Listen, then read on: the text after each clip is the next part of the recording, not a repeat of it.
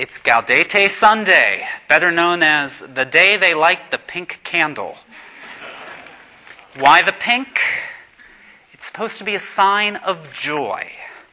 This is the day when we hear so many messages about rejoicing in our readings, especially this year in the second reading, which is from Philippians, one of my absolute favorite passages of the Bible.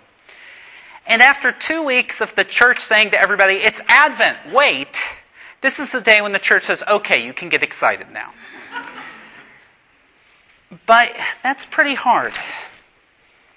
After the tragedy that happened on Friday, the shooting at the school in Connecticut, I, for one, am struggling to hear these messages about rejoicing.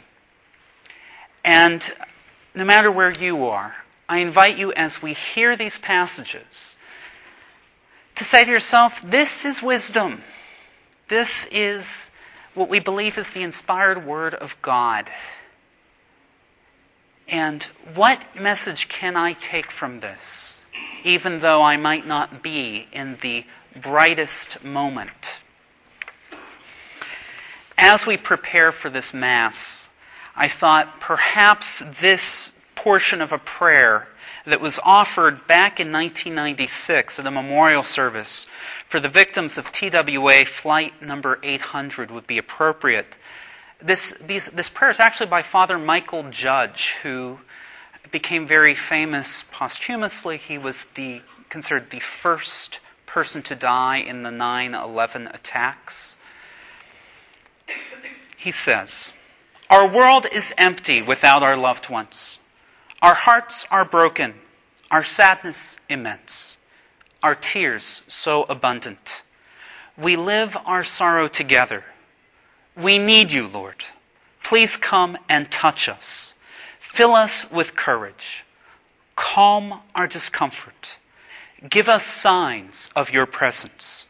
We ask you, we beg you, come."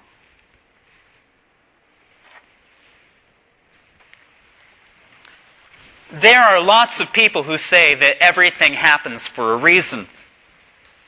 I am not one of those people. I think God has a role in many things that happen in the world. But the presence of sin means that there are things that happen that are contrary to the will of God. I am confident that God did not want the Friday massacre in Connecticut to happen. However, I am also confident that God was present with all the children and teachers as the shooting occurred. That God was the first to grieve this senseless loss of life. I am confident that God is inspiring the first responders and countless others ministering to the victims' families. I am confident that God is speaking to us through the tears of our family members, neighbors, and even strangers. Many of us have been experiencing gut-wrenching emotions. God is there. But Zephaniah and St. Paul have really strong words for us. St. Paul commands, rejoice in the Lord always. I say it again, rejoice. The Lord is near. Rejoice always. Even this weekend? Is that possible? Well, in this dark moment, can we at least continue to hope? Hope lays the groundwork for joy. There are certain people each of us know who seem to be dealt more than their fair share of adversity, and yet they seem to be able to hang on to hope, even smile, and to make jokes. One of those people is my buddy Bill. Bill is a diocesan priest in the Northeast who came to live with the Paulists in Washington, D.C. as he studied for an advanced degree. He's had a lot of adversity in his life. He had to leave Washington before he finished his degree because his health problems got to be unbearable. He's also trying to care for his ailing mother who's been in and out of nursing homes. He's had a tough time with administrators throughout his several decades of priesthood. And yet, I received a great surprise on Wednesday morning when Bill called me to chat. We had a lot of laughs, even as he told me of the adversities he's struggling with. He'll always have problems with back pain, but he's been able to find some treatments that have made things more bearable. One of the great things he's been able to do since returning home is to prominently serve as a police chaplain. How has Bill been able to maintain such a joyous attitude? Well, I think he's taken the words of Zephaniah to heart. The King of Israel, the Lord, is in your midst. And isn't that what faith is all about? It's about trusting, believing, hoping for the goodness of God to reveal itself, even in the moments where the facts in front of us seem to indicate that God is not present, that God is not good. Well, Bill has had quite the experience since we spoke on Wednesday. He doesn't live that far away from Newtown, Connecticut, and so he's among the chaplains ministering to the families of the victims of the shooting. He's been interviewed on CNN, and I presume he hasn't slept much since Friday. But even amid the grief, he's finding God. This morning he wrote, "Never have I witnessed such incredible empathy and compassion. I am so humbled to be here."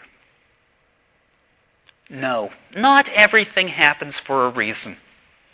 But if we are people of faith, we can find meaning in the most terrible things that happen to us.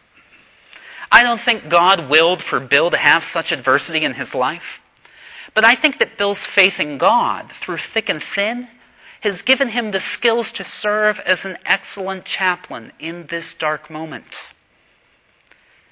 How do we confront this senseless violence as we await Christ's second coming and the reconciliation of the world? We need to look no further than our gospel passage today. John the Baptist was uniquely aware that the Lord was near. Perhaps the Lord was standing within the crowds hearing him preach. People asked John what they should do to prepare for the Lord. He was able to give simple, practical advice to people of all walks of life, including even tax collectors and soldiers. Advent calls us to the humility that we can't completely reconcile the world ourselves. But Advent also calls us to live in hope, even in the face of hopelessness. I'd like to close by quoting a musical of which you may have never heard, called Children of Eden by John Caird and Stephen Schwartz. You probably know Godspell, or Pippin, or Wicked, which are also written by Stephen Schwartz. This musical was written in the early 1990s, but it never made it to Broadway, perhaps because it spoke of hope in a way that people were unwilling to listen to during the First Gulf War.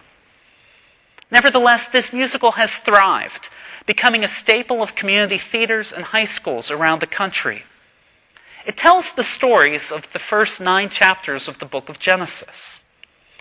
The musical ends as the waters of the great flood recede, with Noah's family about to step off the ark.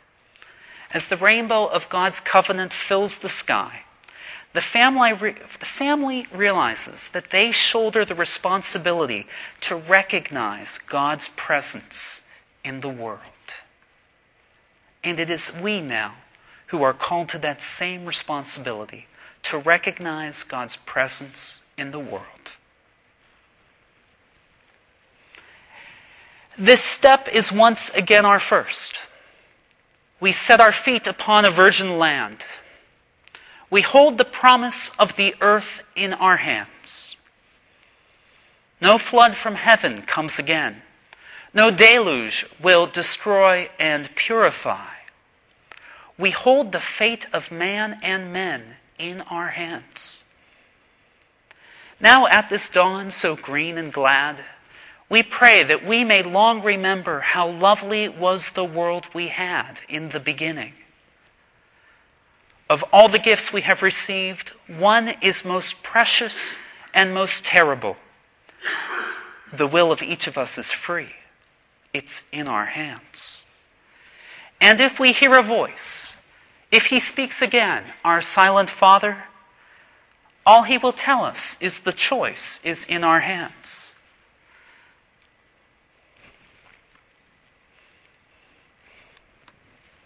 Our hands can choose to drop the knife. Our hearts can choose to stop the hating. For every moment of our life is the beginning. There is no journey gone so far. So far we cannot stop and change direction. No doom is written in the stars. It's in our hands. We cannot know what will occur. Just make the journey worth the taking, and pray we're wiser than we were in the beginning. It's the beginning. Now we begin.